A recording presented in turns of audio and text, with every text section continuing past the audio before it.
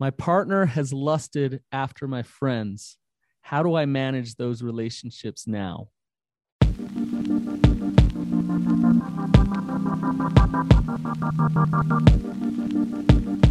Welcome to the Real Talk Recovery Podcast with the Therapy Brothers.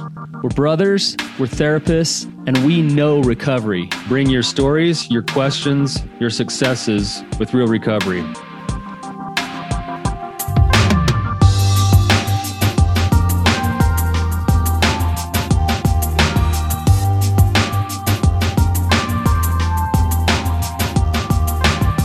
My partner has lusted after my friends. How do I manage those relationships now? Brandon, man, it's good to be with you today. Yeah, how's it going?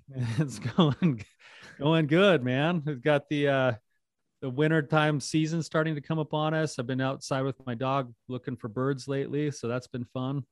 You know, Nice. have to get you to come up and bring your boy up and come with me for a weekend. Well, so I have this like designer hunting dog, and I took it up to go hunting with Tyler and his dog, and my dog walked like 10 yards behind us the whole time and didn't look for one bird.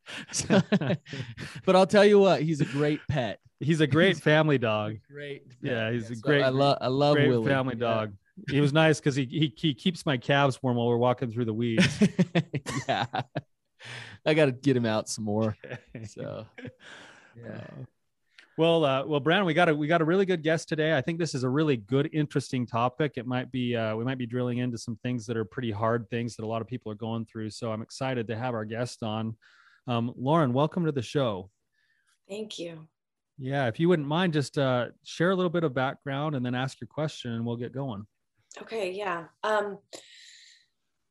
So about 3 months ago, my husband of almost 10 years disclosed a sex addiction, a pornography addiction, and I guess specific to my question today, a sexual fantasy addiction. And, you know, we've both been working with therapists. We did the therapeutic full disclosure. And in that, one of the questions that I was directed to ask was, have you ever fantasized about women I know? And if the answer was yes, did I want to know the names?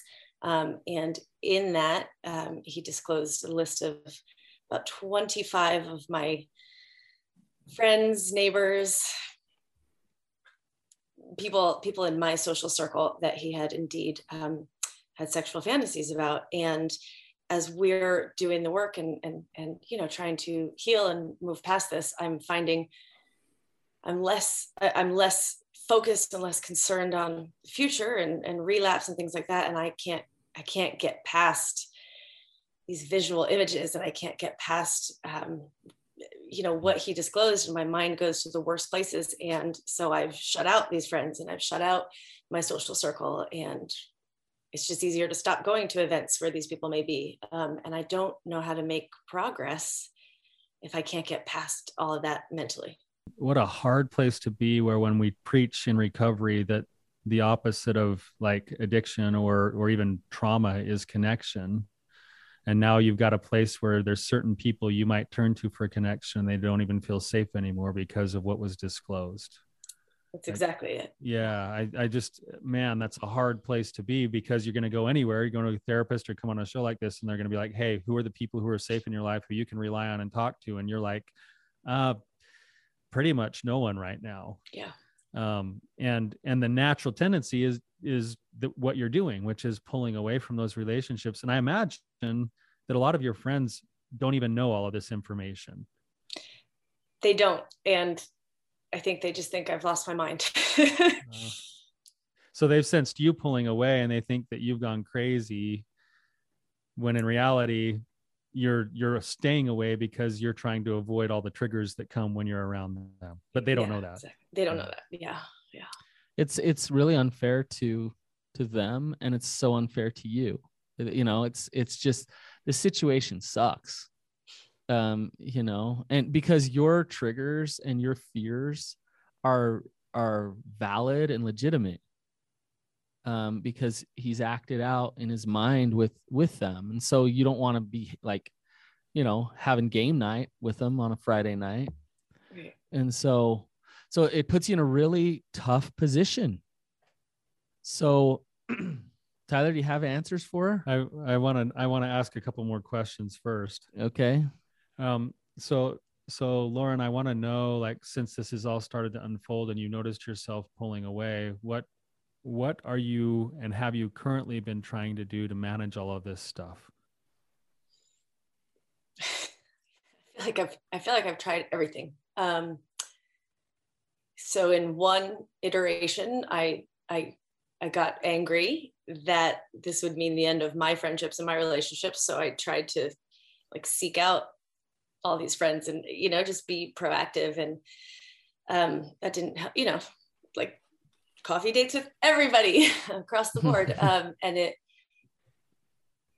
just seems like a roller coaster. And it didn't really help. The more, you know, kind of what I've done more is really just, I mean, let's say we have a kid's birthday party to go to. And I know ahead of time that certain people, we just call it the list. And certain, you know, friends on the list are going to be there.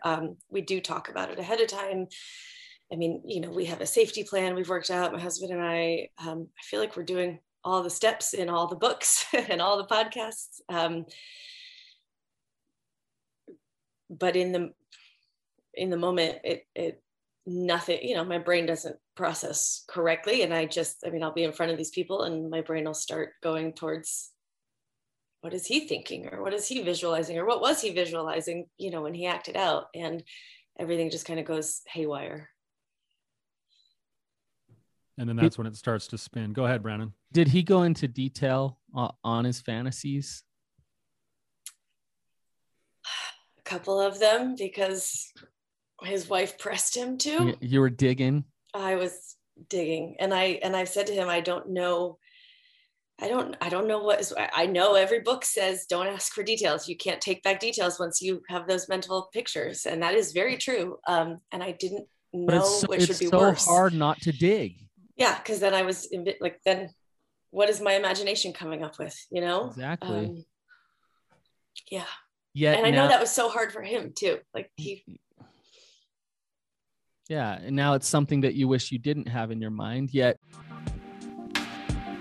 Hey guys, thanks for listening. If you're listening here, this is the Betrayed, the Addicted, and the Expert feed, and we sure appreciate you following us and listening here. We want to let you know that we have moved to Real Talk Recovery. If you'd like to complete the episode, you can find us on iTunes, Spotify, any place where there's podcasts, Real Talk Recovery, or you can go to realtalkrecovery.com. Thanks again for all of your support.